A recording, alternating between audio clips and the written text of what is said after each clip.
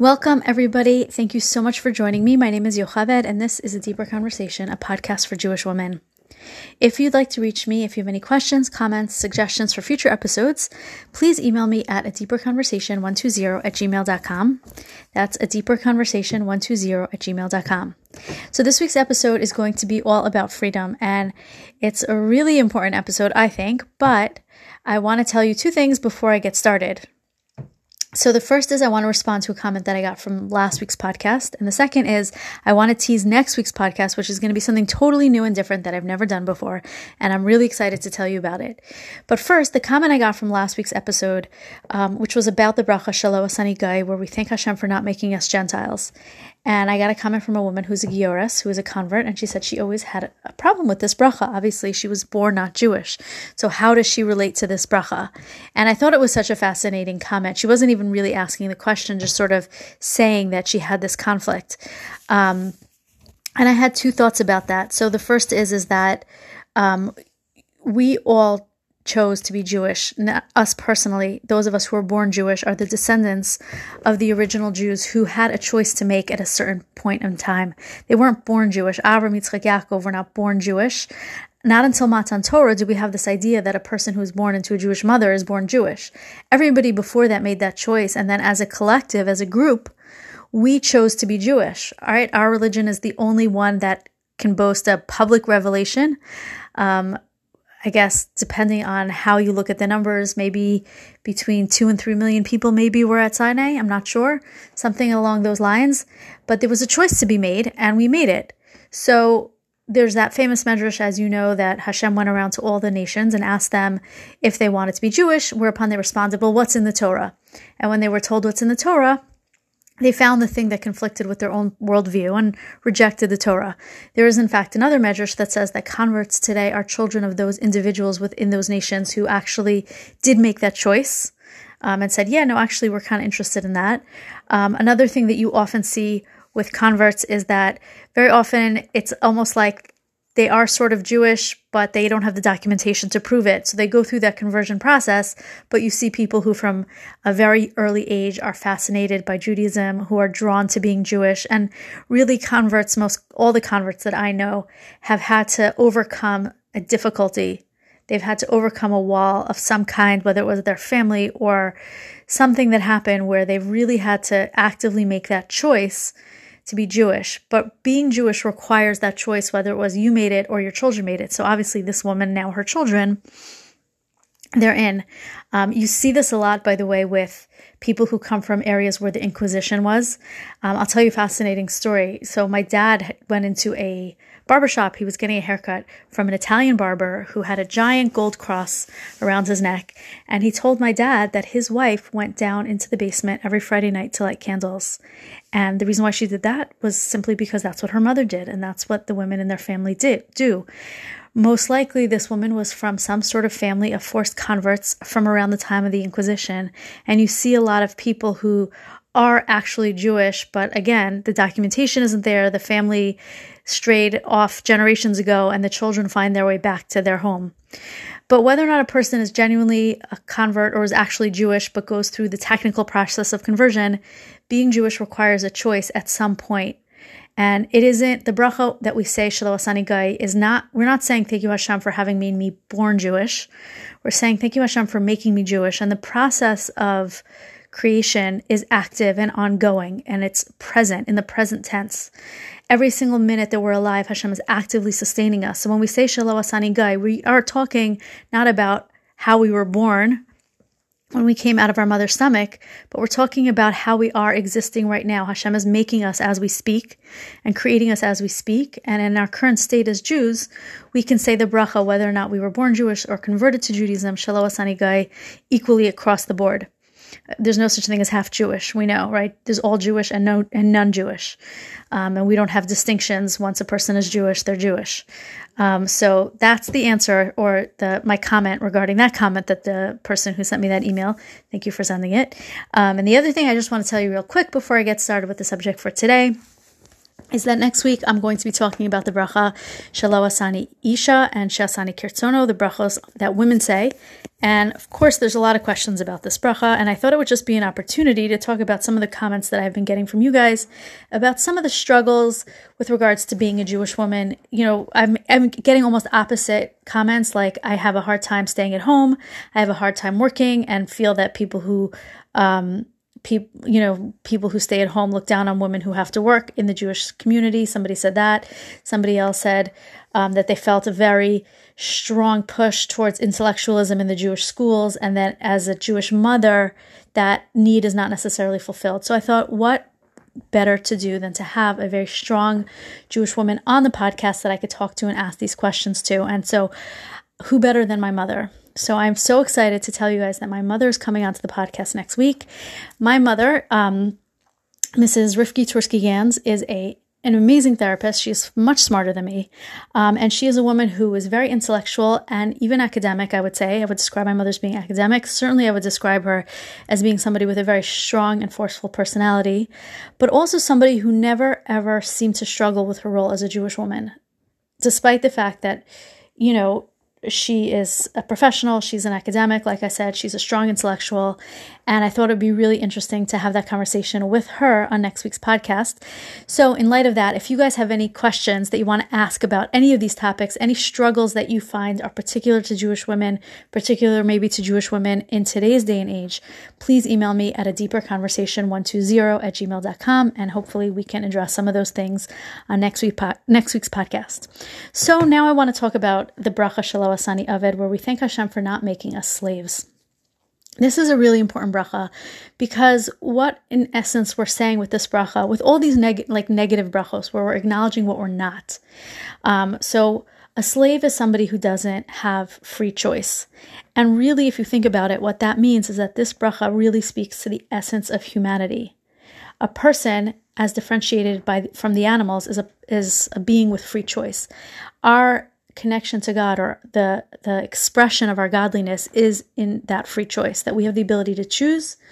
Like I just said before, when I was answering the question about that woman with Shelo Asani Gai, we chose to be Jewish, and every day we wake up to a bevy of choices, some big choices, small choices. How are we going to speak to our children? What tone of voice are we going to use? How are we going to use our time? What are we going to eat? Are we going to daven? Are we not going to daven? Are we going to make time for this? Are we going to make time for that? And those choices are what make us human. A person has bechira, has free choice, and sometimes things seem a little bit confusing, and all of that is to perpetuate that free choice that we have, that sacred choice to choose right, to choose wrong every single day.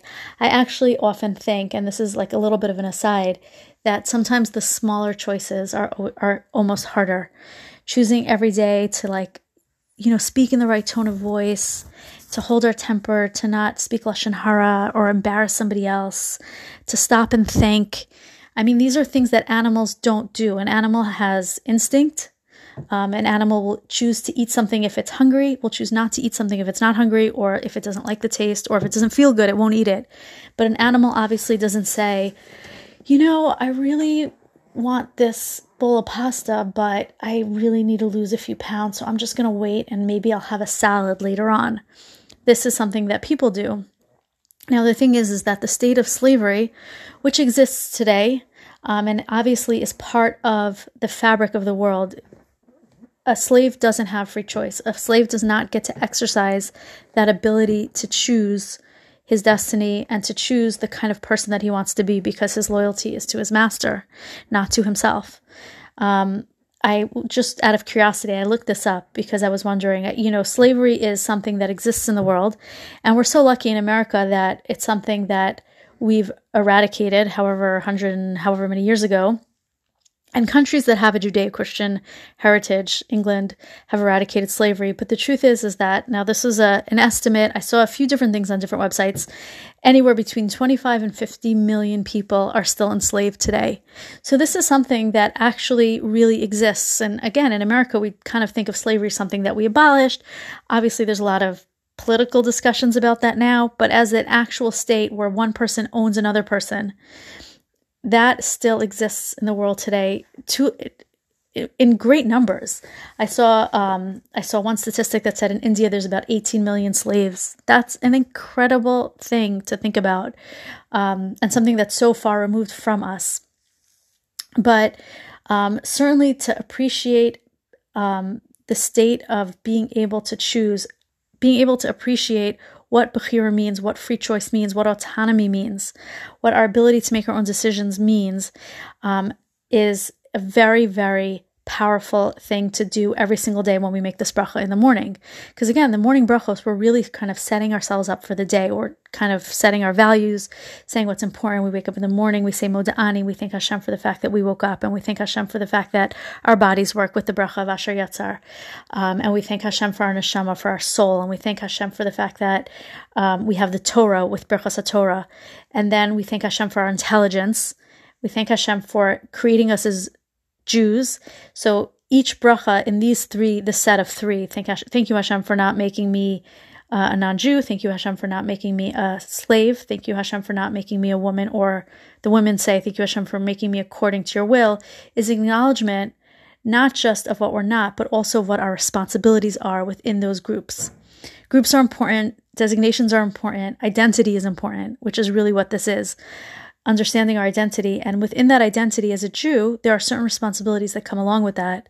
And within our identity as a free person, there are responsibilities that come along with that also, and opportunities. All right, a lot of times, somebody asked me once, it was a question about like, Jews have so many things that they have to do.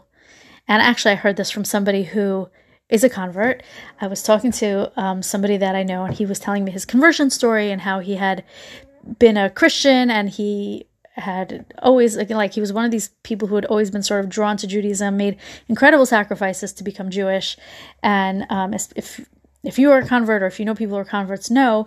So what happens is that there's a very long education process that a convert goes through, and will very often live almost as Jews for a while before actually becoming Jewish, right? I remember my husband once said, he asked somebody in shul, he said, we need a minyan. He said, no, I'm not Jewish. And he was sitting and learning in the shul, on the way towards the conversion process. But so this guy was in, this is like a roundabout story, sorry. This guy was in a class, a halacha class of some kind, with other people who are in the shul. And so somebody leans over to him and says to him, you're going to have to do all this stuff soon, right? And he just turns around, and this was just the best line ever. He said, I think you mean I get to do all this stuff soon. So the way that we look at the opportunities that we get as being Jewish, as being free, can either be positive or negative. Like, do we have to do all this stuff, or do we get to do all this stuff? But regardless, going back to my point that I was making before, is that freedom is an awesome responsibility. It is not something to necessarily be taken for granted.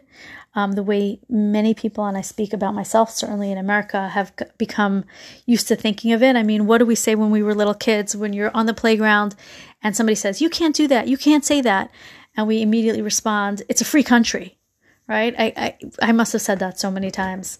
But freedom means that I have the ability to choose, and I'm put in a position where I take responsibility for myself.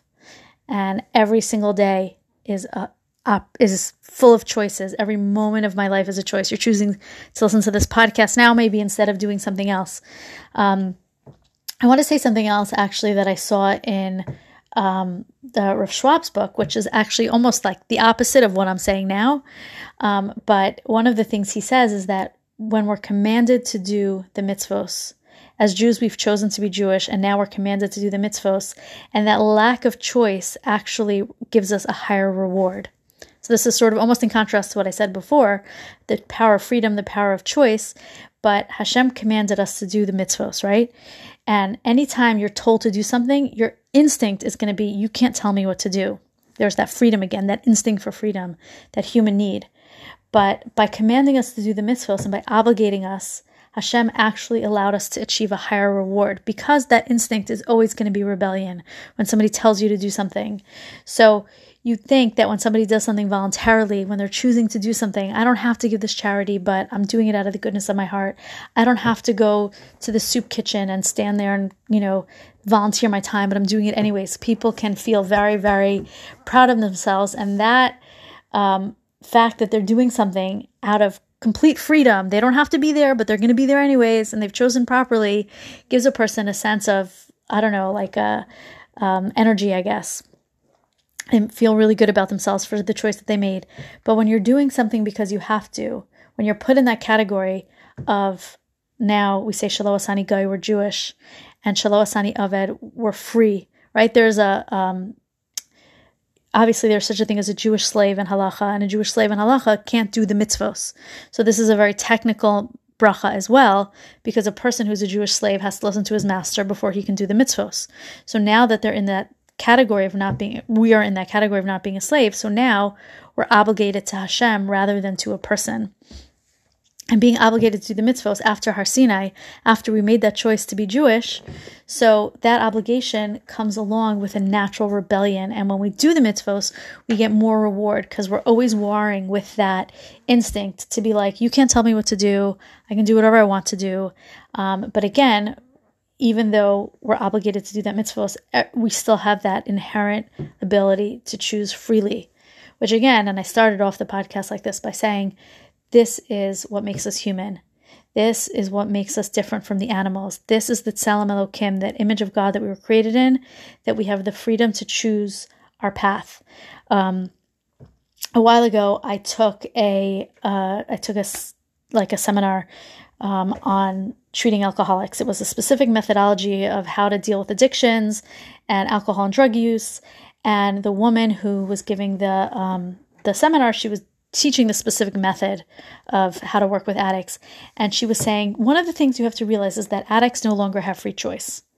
And I reacted to that so strongly. It was one of those moments, I don't know if you've ever had this, where you wish you would have said what was so smart in your head and you thought about afterwards, but in the moment you didn't say anything.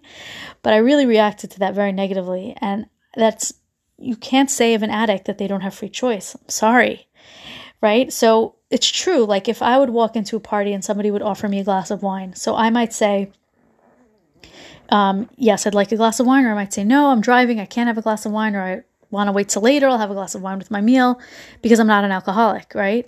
An alcoholic who walks into the party and is offered a glass of wine might not have the freedom or the free choice to say, no, thanks, I don't want that glass of wine.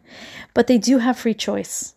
And to deny that a person has free choice, for a counselor or clinician, to deny that a person has free choice, to me takes away the essence of their humanity. Their choice might not be to say yes or no to a glass of wine, but their choice might be in a different arena. Maybe they have a choice that they can get help or they could reach out. Maybe their choice is that they shouldn't be going to a party where there's alcohol when they know they have a problem. Maybe there's a choice to just talk to somebody else about what they're struggling with, and that's the first step. But wherever you are in life, we always have a choice that we have the ability to exercise towards our ultimate goal, which is connecting with Hashem, to growing as people, and of course to, come out of this world better than when we came into it. Anyways, that is it for today. Thank you all so much for listening. I am, again, so excited about next week's podcast with my mother. And if you have any questions about that, please, or if you have any questions that you want me to address on that podcast, I should say, please email me at adeeperconversation120@gmail.com, and I will meet you back here next week.